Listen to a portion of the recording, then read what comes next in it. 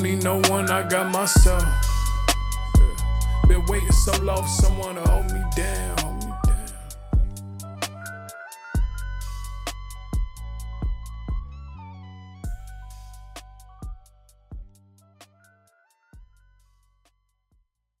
In this episode, I talked to Tyler Nelson, who's currently a guard for the Rostock Seawolves over in Germany, but just a few years ago was one of the best college basketball players in the country during his time at Fairfield.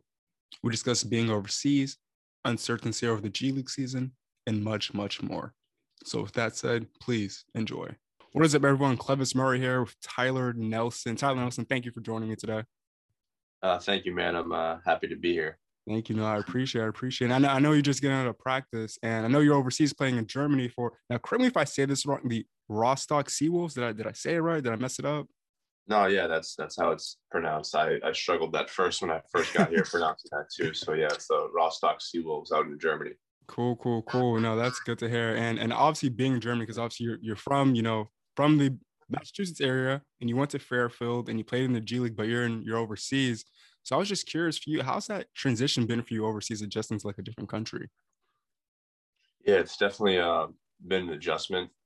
Being first year overseas, like you said, the last 2 seasons I played in the G League. Obviously, with COVID and, this year's been tough on, professional basketball players in general, and especially my situation because I played in the G League last year with the Dallas Mavericks. And they were one of the G League teams that opted out to not go to the G League bubble. So once that happened, it was kind of a situation to kind of wait and see if another G League team would pick me up or, entertain some, overseas offers for the rest of the year and go from there. And I decided to, go the European route. So that's kind of how I ended up here. Yeah. And what was that situation like where you're waiting to figure out what was going to happen with the G League season? Because I talked to some coaches and some players that were like, to me, they're telling me like they were just kind of left in the dark because they really didn't know what's going on. So for you, I was just curious, what was that waiting period like? Yeah, it was tough. I mean, no one really had any inside information on, what was going to go down. Obviously, they wanted to have a season. They were going to have a season, but they didn't know when and what it was going to look like. And then, it started, pretty late in the year. So, midway through in terms of, the normal NBA season or G League season. So a lot of guys were in the same position, whether, to jump overseas and play or to wait it out and see what happens with the G League. So, yeah, it was a tough situation for a lot of people. And then on top of that, like I said earlier, there's my team in Dallas and then a few other teams like the Celtics, Lakers, and a few other teams that opted out to not even do the G League. So that even put, more players and, NBA coaches and stuff like that in a tough position. Yeah. And I was going to ask you too, following about what you said, is how, like for the players and coaches, the assistants, whomever, the list goes on, how have they kind of adjusted, like knowing that, they don't have a job this year and they kind of have to find something else in the interim for at least a season? Like what have they kind of dealt with to kind of get through this? Yeah, I think it's tough. I mean, every NBA team's different in terms of their relation with the G League coach or the G League staff. A lot of the, G League staff are guys that have worked for the NBA team before, whether it be video room or young assistants that are now, trying to get their head coaching experience. So, most of them, because of that, I'm sure, went up with the NBA team and did different things, obviously, because, they weren't having a G League season. But I know there's a tough situation where, some teams, just kind of said to their coaches, sorry, we're not having a season, get ready for next year. And I don't really know exactly how that went down individually, but I know that happened for some people, which is tough. Yeah. And was it tough for you to make that decision? Like, because I know you said you waited to see like other G League offers, but was it just tough for you to wait and then make the decision to go overseas? Like, how tough was that for you? Yeah, I mean, it was tough. But at the end of the day, I wanted to play, and kind of the first opportunity that jumped up with this offer in Germany, I knew that it'd be a good situation. I always knew eventually I would, after playing in the G League for 2 seasons, I knew eventually that I'd go to Europe eventually and play. I just didn't know when. And obviously, with COVID throwing the curveball into things, I thought it was a good situation to just come over, especially mid-season, to a pretty good team and jump right in and have a good season. Obviously, the G League, they had their 1-month bubble in Orlando. And I mean, that was literally a 30-day season. They played about, 15 games. So I know some of the guys, it was tough on them, even just doing that for a month and knowing that that's all you have all year. So kind of a blessing and a curse. Yeah, no, it's funny you mentioned that because I talked to two coaches last week that were telling me like it was like after experiencing, they said like one, like, yeah, being in the bubble sucks too, because all the condensed games, I mean, practices are condensed. You have to figure out, give guys days off, things of that nature. And they told me like, yeah, it was just tough because it was you're trying to squeeze a whole entire season plus playoffs. Plus, if you keep making the playoffs like in 1 month, and it was just it seemed like it was too much to handle. And one of them was saying like, was it really worth it? And like you mentioned, because now you are out of a job in a way, because it's like, what do you do now for an entire year? Yeah, especially for, the G League guys that decide to stick around and wait for the G League is, Europe has like a deadline. I think that was about maybe less than a month ago. So it was right around from the end of ironically, right around the end of the G League bubble, Oh, wow. was the deadline to sign in Europe. So a lot of guys, kind of are stuck now and only, had that 1 month of their season. But I mean, it is what it is, I guess. Yeah, no, for sure. And then you mentioned before how you said, you planned on playing in Europe. Was it because of just you always want to be in Europe, or is there other reasons why? I don't know. I just think, the way I play the game, the shooting, passing, I think that, kind of caters to European style basketball. There's been guys that are similar players like me that have had some really good success in Europe and had long careers and done really well.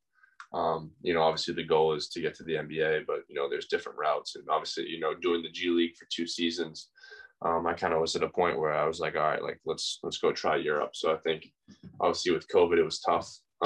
So hard to find jobs this year because Yeah. a lot of teams didn't sign as many Americans or couldn't because of budget, because of COVID reasons. So just happy that I got this opportunity and made the most of it so far. And what was, and obviously going from America to Germany, what was the COVID protocols like for you to make that transition?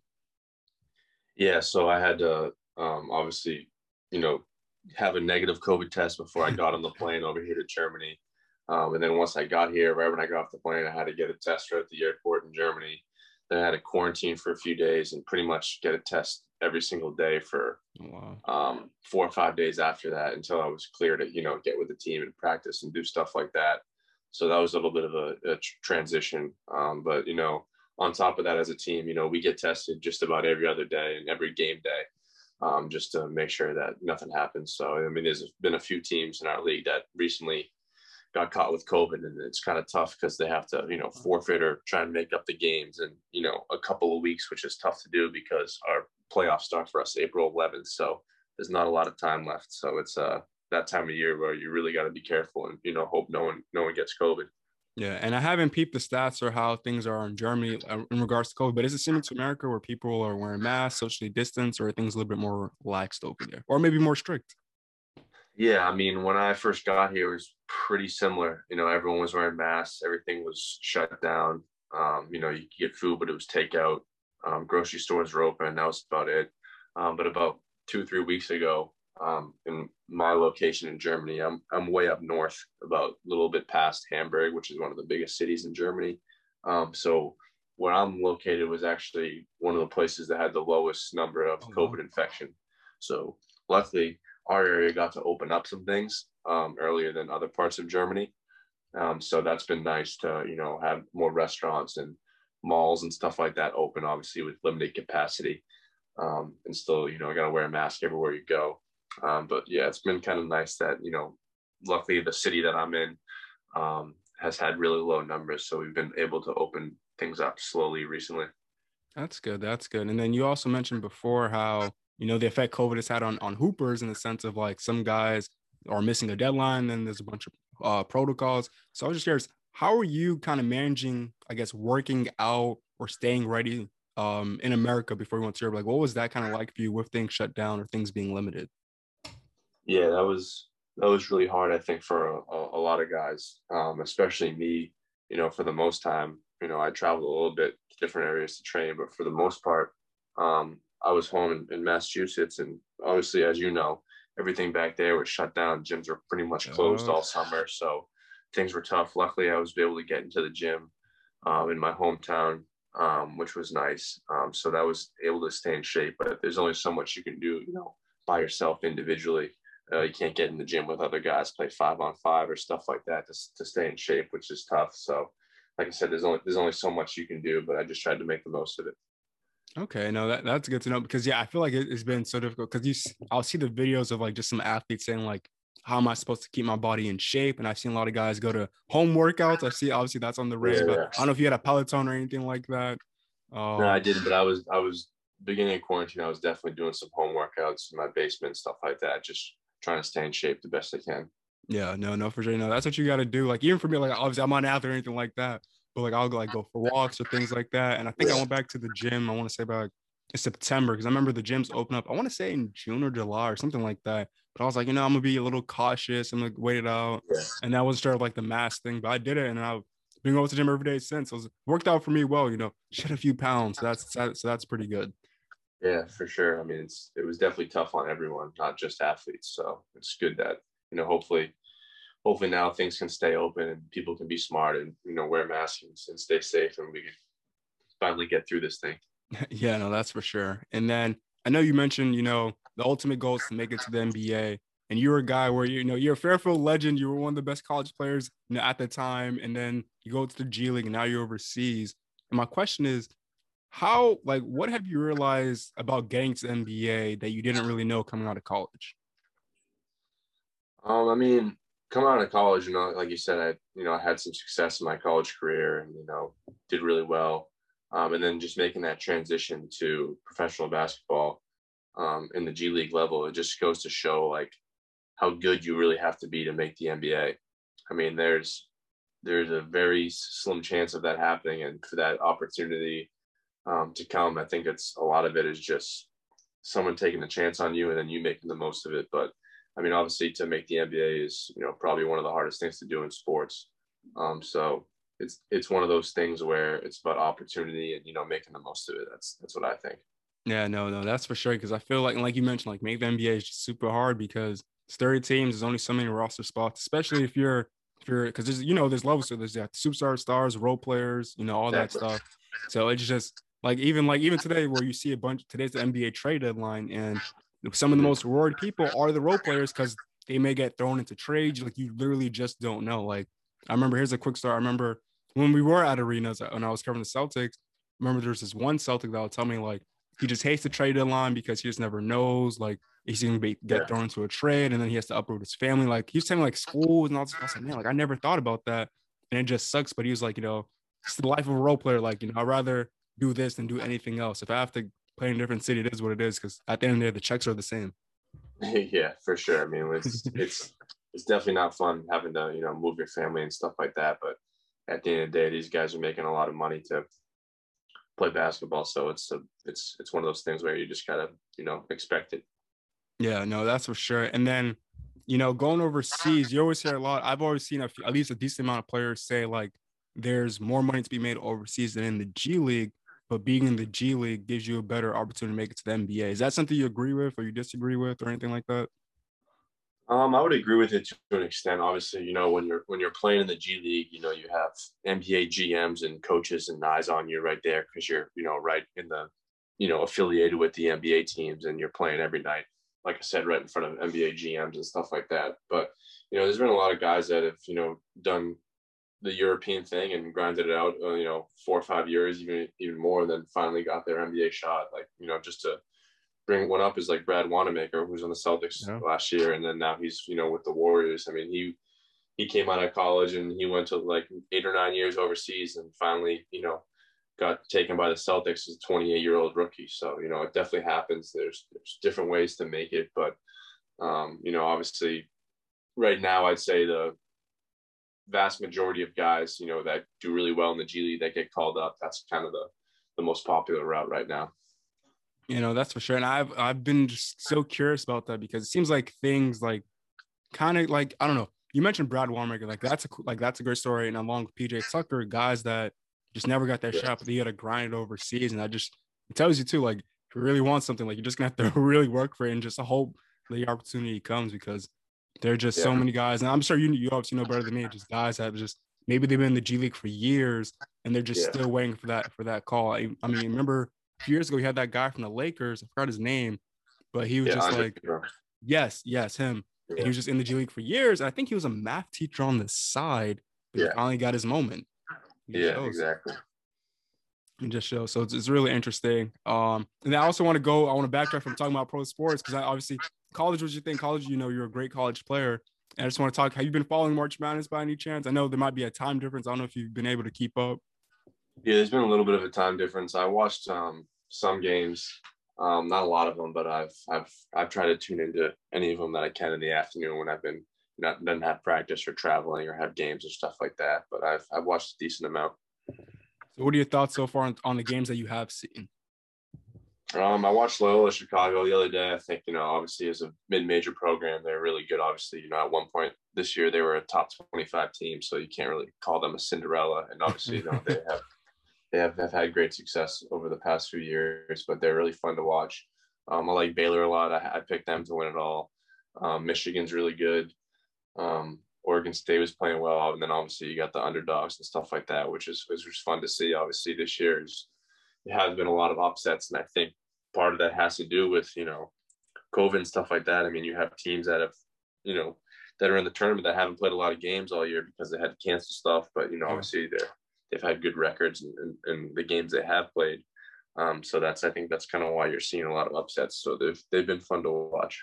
Yeah, and then you mentioned being at a mid-major. You obviously went to Fairfield, and I was just curious, like, what was your experience like at a mid-major at a school where, you kind of put them on the map in a way? Because I remember, I think it was when you scored the 2000 point. Like, I remember seeing you on ESPN and all this stuff. Like, I don't know, it was like really interesting and really cool. Like, man, like you said, mid-majors don't really get enough attention unless like there's a crazy milestone or they're on this crazy run to end the season or in the tournament. So I was just curious, what was your experience like there, being in one? Yeah, I mean, mid-major basketball is, I don't think gets the credit that it deserves. I mean, there's a lot of good mid-major programs that, can compete with those high major schools. Obviously, the main difference is you have those ESPN top 100 kids or those, what they call one and done guys that are doing 1 year of college and going right to the league. I mean, that's really the only difference, but there's definitely some really high level basketball. And, when I went to college and I chose Fairfield, it was really just because I wanted to go to a school and, a coach and a program that needed me. And then, I knew that I was going to play. I didn't want to just go to, when I was getting recruited, just to go to the best school on paper and then just see what happens. I really kind of just, thought to myself, like, let's go somewhere where you wanted and play and make the most of it and go from there. I didn't know, like, I'd have the chance to play pro. Obviously, it's been great the last 3 years. But I think the biggest thing, which a lot of kids don't think about in today's day and age, is kind of go where you're wanted and don't just go for the best school on paper. Yeah, no, that's for sure. And I agree with you like so much of that because like it's like where you want because you don't want to just go to program just because oh my gosh everyone talks about it, everyone goes like we see it all the time. I mean shoot, we see it right now the past few years where there's been a huge increase in guys entering the transfer portal. Yeah, it's crazy. So like you're seeing a lot of guys just go where they're not really wanted, but they kind of go there because maybe, some alumni went there, something like that. And I feel like with you made like, and obviously in hindsight, it's fair to say like you made the right decision, Yeah. You guys, I think you guys, I think when, was it your freshman year when you went there, you guys were like 5-30 or something like that, but then each year got better. My first year we won 8 games. And then my sophomore year, we had a good year. We won almost 20 games. My junior year, we won about 18. And then my senior year, we were like 17 and 16 going into the MAC tournament, conference tournament at the end of the year. And then, we had a, Cinderella story kind of and made it all the way to the finals and just came up a little bit short against Iona, who was a, great program and great team. But yeah, it was that's the other thing is that we kind of all stuck together. And I think that really helped us, down the run. My senior year, just playing together for all those years kind of, helped us in the end of the season. Yeah. And then so while you were in college, when did it kind of hit you that you could go pro? I mean, I think after my junior year, I had a really good year. I averaged almost 20 points and, was first team all conference. Then kind of that summer going into my senior year, I kind of knew that, I was picked preseason player of the year and, I was, arguably the best player in the league. I knew that, if I had another good year that it would be a possibility. But I just kind of focused on my senior year and, luckily I had a really good senior year and got invited to do some NBA workouts and stuff like that. And then it just kind of took off from there. Yeah, no, that's good. That's good to hear because I always find it interesting. I think I'm more like, obviously from a reporter standpoint, I'm always intrigued with the guys that enter college. Like, it's like, I just want to be a college athlete. and going pro is kind of far-fetched. But because you got better each year, I mean, John Morant's another example of this. Guys that go to mid-major schools, where you get better so much, it's like you can become pro, whether it's overseas or the NBA. Like now you have an opportunity to make a good amount of money, just playing a game that you love as a kid. Exactly. Yeah. And I think my other question too is recently, I don't know if you've seen the hashtags on social media about hashtag not NCAA property. I don't know if you've seen that. Yeah, I have seen that. I was just curious to just get your thoughts on it, just your experience, obviously, as being a student athlete, and if you had any opinions or thoughts on it. Yeah, I mean, I think it's great that these kids are speaking up and using their voice. Obviously, there's a lot of money in college basketball and college football and Division I athletics in general, especially at the real high levels. I think it's tough to see all the the university and colleges making all this money off kids, and then in return the kids don't really get anything besides, I guess you can argue, a free scholarship. So I see both sides of it. I think that there should be a middle ground where guys can get away with a little bit more, whether that be being able to run their own summer camps in their name or something like that. I don't know. I wouldn't go the full extent saying that college athletes should be getting a monthly check or anything like that. But I think there's definitely got to be a middle ground. Obviously, the NCAA is really, really strict in terms of Division I, what you can and can't do. And I think that, over the years, people have just had enough, and more guys are speaking up about it. And now, in the basketball landscape, you have things like, the G League, where, guys can come right out of high school and go to the G League and make, $500,000 at 18 years old. So I think the NCAA is going to have to, make some changes if they want to compete with guys like that. Because at the end of the day, if, those kids can just go make, $500,000, for 5 months or 6 months in the G League, and there's no purpose of them going to college for one season. So it would be interesting to see what happens the next year or so. Yeah, I know, because this has been a reoccurring topic for decades now, but I think in the social media era, it's kind of a little bit easier to get the message out and apply pressure, because you see guys like Geo Baker from Rutgers was kind of putting the petrol to the metal, saying like the hashtag not NCAA property. And like, yeah, I do think like you guys, there should be something else in it for, like you mentioned, if you bring in that much money to that program, it should be a trickle effect. Obviously, then there's obviously conversation about, oh, if you're a revenue sport, this and that, like that's other stuff. But if you have a service, like, I do think you should be monetized for it. Like if you have like 30,000 followers on IG and you can make money off IG, like what's like, that's the brand. That's because you play basketball and people want to follow you. You should be able to monetize it. Like, I don't know, I have so many thoughts on this. You have so many thoughts on this, but I do think like there should be more to it. It's kind of ridiculous at this point where it's just nothing has changed. Yeah, there's definitely got to be a middle ground or an agreement that come along, because obviously it's not good right now and it needs to change. So we'll see what happens. Yeah, especially too when you see the disparity too with the men's tournament and the women's tournament, as far as like food and all that stuff. It's like, come on now, guys, like gotta be better. Yeah, especially for the NCAA, which preaches all these things, and then go and do that. That's not a good look. No, I agree with you 100%, man, 100%. And I also want to get to you real quick. I'm asking another NBA question, but I also want to mention that you were the Gatorade Player of the Year. And I mentioned that because you went to Central Catholic, and there's a lot of guys these days that are going to NEPSAC. And I was just curious, like, just your thoughts on guys that, like, did you ever think about going to a NEPSAC school? I mean, I would say I thought about it, but I never really considered it. I never really got to that point. For me, when I came out of, when I was going to high school and I decided to go to Central, the last 4 or 5 years prior to that, they were, the number one team in the state for Massachusetts for boys basketball. So it was kind of a no-brainer to go there. And we had good teams, and I was there, and I really never felt the need to, try and, go to a repeat or go to a prep school or something like that. I mean, obviously it would have been different if after my junior year, I didn't get all the Division I offers that I got, maybe then I would have considered going prep school and give myself another year, something like that. But, once I had those Division I offers and, a lot of good schools looking at me, I really had no motivation or intention to, go to a prep school.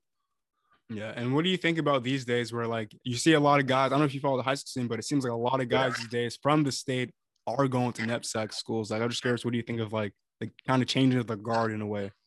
Yeah, definitely. Now it's, if you're even somewhat pretty much good at your public high school in Massachusetts or New Hampshire, you kind of try and find your way to a prep school, and there's different reasons, whether it be academics for kids, or they need another year, or recruiting reasons. Obviously, I think every situation is different, but I just don't. I don't know. I wouldn't say I agree with jumping to prep school and right away. I think that's more of maybe a once you go through high school, junior, senior year, you're getting recruited. Maybe, you need another year, go do a post grad or something like that. But I'm not really sold on the whole, let me, as a freshman or sophomore high school, that, is not even on varsity yet, or, averaging, 8 points a game to go to a prep school and stuff like that. But hey, everyone can make their own decisions. So. Yeah, no, it's crazy because in the basketball world, the biggest word they always say is potential. If you show potential, it's like, oh, you should come to this school and we'll develop you into this and that. But I mean, the other thing too is, which I got to bring up is, back when I was in high school, I kind of got all my recruitment from AAU. So I didn't really get, college coaches come and watch me in my high school games. It was really the, AAU. I played with the ABC, which is, probably the best program in Massachusetts. I was playing with them, and that's where I got all my recruitment. So I think now it's different, where like a lot of those kids get recruited out of those NEPSAC schools because, there's so many Division I kids that are there. So it's just easier for college coaches to go, to an open gym or watch their games like that, and not have to worry about chasing kids around on the AU scene as much. So I think it's just a, little bit of changing of the times over the last, 10 years or so. Yeah, no, I agree with you because I'll see it. Like I did. So I covered high school sports for a bit, and I'll go to these tournaments where there was like the BABC Classic or anything like that. And it was just ridiculous because I remember the first, at the time, I didn't really know the difference between like prep school and public school ball. And so like you watch it and you see there is a clear difference of the level of talent. Like I remember I watched like Booster Academy. I'm seeing these high schools throw down windmills, and I'm like, what is going? And I'm seeing high schools that look like regular high schools. I'm like, wait a minute. This something does not seem right. And I remember I looked it up. I'm like, these dudes aren't even from the state. Like you see like for prep school, again, this was when I was learning the game. You see like these guys are all over from the country, guys from Canada. I'm like, what is this? And then I looked it up. I'm like, this is literally a basketball factory. Mm-hmm. Yeah, especially the NEPSAC. I mean, that's that league with all those schools is, just pretty much getting all the best high school players in the country at this point, and all putting them in one league. And I think it's been good for the NEPSAC itself to, get these kids on campus and, be able to have their basketball programs be that good. And then at the same time, it's been nice for college coaches to recruit that way. Yeah, no, that's for sure. And plus, I think the rules are a little bit more lenient in NEPSAC as far as recruiting in comparison, obviously, to the MIA. So that there's a big disparity there. So that's obviously plays a factor. But I also want to get to, obviously, when you finished, your time at Fairfield, what was the draft process like for you? Yeah, so once I finished up at Fairfield my senior year, that summer, obviously knowing that I was, going to make the next step and go pro, I had some NBA workouts, so I did those, waited for the draft. Obviously didn't end up getting drafted. And then after that, I signed with the Minnesota Timberwolves, did summer league with them. And then after that, I got drafted from the G League draft, third overall to Greensboro Swarm, which is the Charlotte Hornets team. And then played for them my first year and a half. And then last year, midway through the season, right before COVID, actually ended up getting traded to Dallas. So I was there. So that was kind of my process.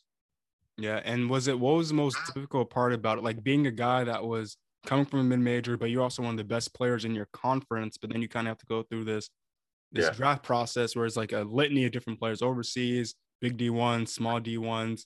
What was that? What was the most difficult part about it for you?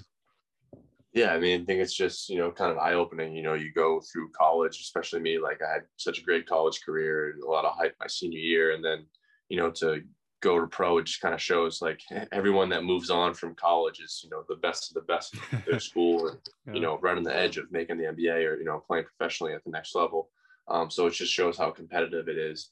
And I think that was the biggest takeaway I kind of took. And, once I got into the G League and, I was playing against, guys that have already been drafted before, first round picks, second round picks, guys that have been in the league before that are out of it now, trying to get back into it.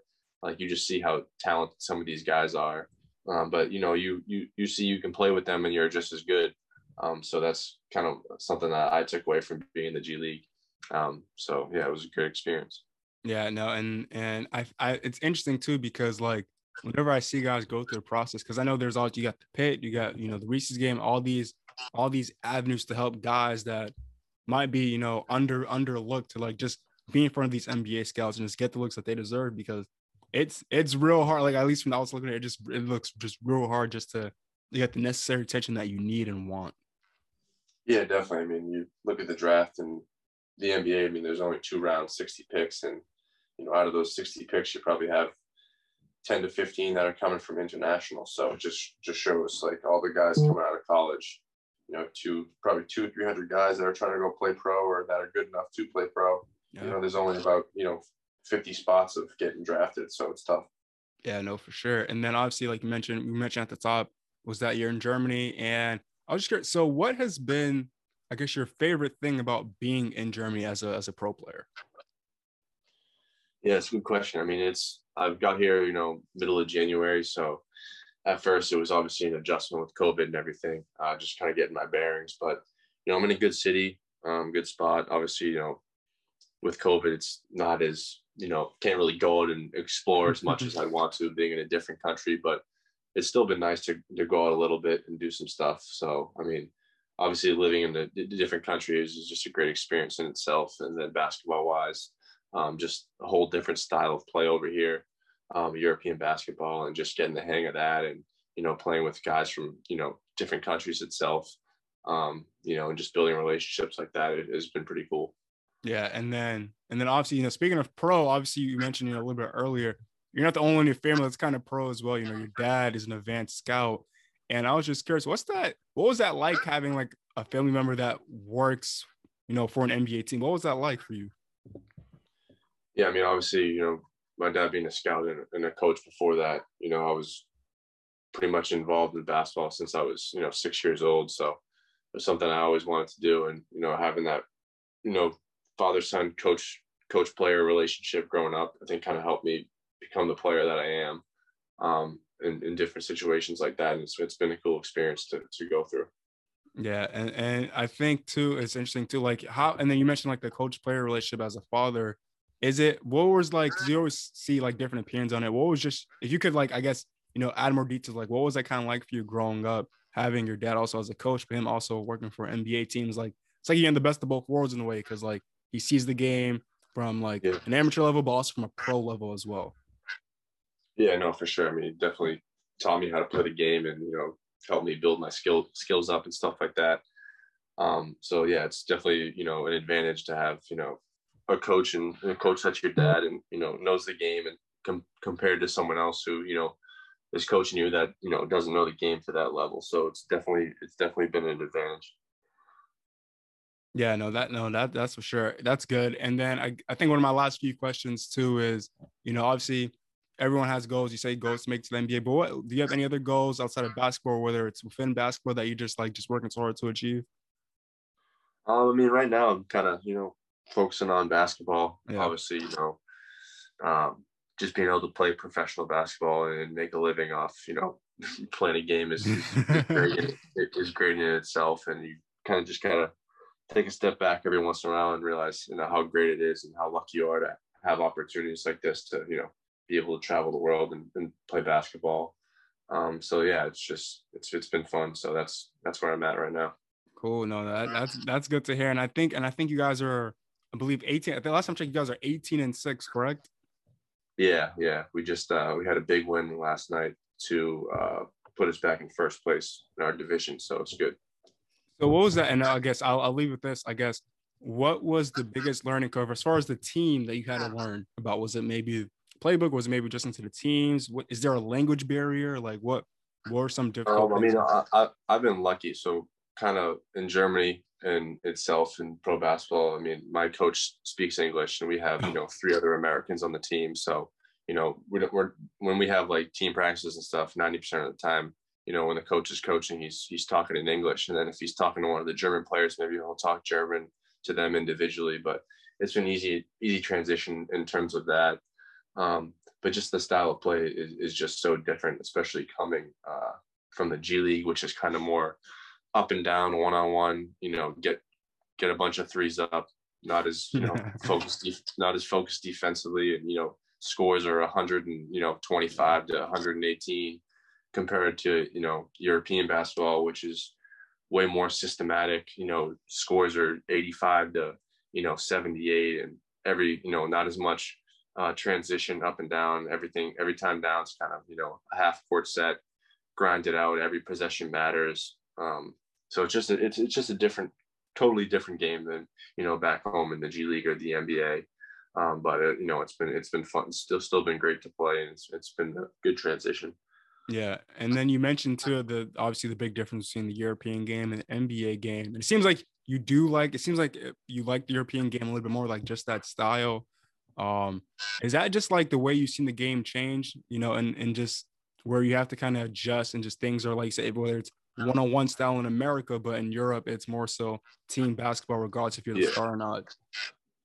Yeah, I mean, like I said, European is way more team oriented. You know, everything is just focused on winning, you know what I mean? And compared to the G League, which is more development, and guys are just trying to, you know, get their numbers, get their stats up, and do the best they can, and then, you know, get their NBA shot. So it's two different dynamics. Obviously, you know, the G League, you know, all those guys in the G League, from, you know, in my opinion, you know, are right there on the cusp of the NBA. So, you know, obviously that's, you know, the talent is really good, but at the same time, in Europe, there's some really, really good basketball. And, you know, if people watch, they'd realize how good some of these leagues are over here in these different countries. And, you know, they're right there on the cusp of the NBA too. Yeah, and I think too, like you mentioned it perfectly, where like guys just need more attention, and just, you know, teams need more attention. Like there's more to it than just the G League and other things like that. And I think NBA teams do a good job with their international scouts just to find guys, because everyone wants to find, like, you know, that diamond in the rough, just to see like what could happen, what they could become. Yeah, for sure. No, there's, you know, if you look at the NBA over the last few years, way more international guys than there was 10, 15 years ago. So it's definitely making that transition. Yeah, no, that I think that's the most important thing. And then I guess my follow-up too is my last question. I'll leave it on this. Have you been kind of keeping up with Fairfield, you know, recently? Yeah, I have been. You know, they struggled a little bit during the regular season, but they actually, you know, ironically enough, my senior year, like I said, we made it to the MAC championship and lost to Iona in the finals.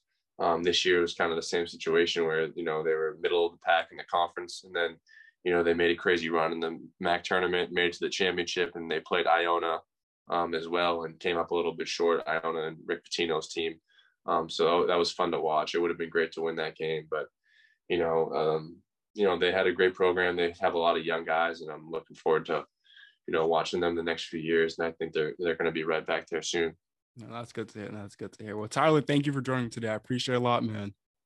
Thank you, man. Thanks for having me. Tyler Nelson is one of those guys who won't quit. Even with the odds stacked against him to achieve his NBA goal, he won't stop. All he wants is an opportunity, and hopes the G League or overseas gets him to where he wants.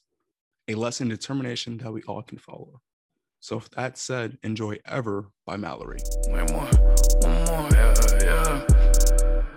yeah. She broke my heart again, got me going so hard again. Till I'm flexing on all her friends. Said she wanna date a nigga with a nice whip. Now the nigga that a cop shit to pay less. When it come to broke niggas, she don't say shit. On the scale of most women, she's so basic. She's so basic. Last girl left me so low. Swear I've been here before. Cannot do this no more. That's my cue to get gone. Back and forth with all the cheating. Got me in and out my feelings. There's no point in even speaking. That girl lately, she been tweaking. Met her in the dining hall, thought to myself, well, damn, my luck. Never seen a girl like that, where I'm camping. She the type of girl that have a bunch of texts piled up. You know, not waiting for a nigga to text back, cause she got 5 line in rotation. With her heart as cold as ice. If you come off nice, you leave the palpitations. I remember when I first said hi. Look in her eyes, hearing what you kindly leave. Wasn't even trying to give my ass a try. So you know a nigga had to go and scheme. On my sleeve was some good game and a nice nice chat, came off a little strong, but she was flirting back. I spoke with confidence and she admired that, but told me take that shit with a trash shit. Damn, yeah. She broke my heart again, got me going so hard again. Till I'm flexing on all her friends. Said she wanna date a nigga with a nice whip. Now the nigga that I cop it, shit'd pay less. When it come to broke niggas, she don't say shit. On the scale of most women, she's so basic, she's so basic. Last girl left me so low, swear I've been here before. Cannot do this no more, that's my cue to get gone. Back and forth with all the cheating, got me in and out my feelings. There's no point in even speaking, that girl lately she been tweaking. Fast forward now about a month, we had gone on a couple dates. Facing shit that old couples face, when it all feel the same time, the attraction face. Still I try to keep shit new, even though she figured me out in a week or so. Taking trips to wherever and shit. Have to admit it was hard to just quit when you feel the way that I did about this damn girl. Person say she ain't feel the same. When you done all you can, but you were never in the plans for the future, there's no point in staying. So I had to just do my thing, you know, fall back. She went and called it quits and never called back. I ain't Kenan Thompson, but felt all that. Last time this woman had me sidetracked, but yeah. She broke my heart again, got me going so hard again. Till I'm flexing on all her friends. Said she wanna date a nigga with a nice whip. Now the nigga that I cop it, shit'd pay less. When it come to broke niggas, she don't say shit. On the scale of most women, she's so basic, she's so basic. Last girl left me so low, swear I've been here before. Cannot do this no more, that's my cue to get gone. Back and forth with all the cheating, got me in and out my feelings. There's no point in even speaking, that girl lately she been tweaking.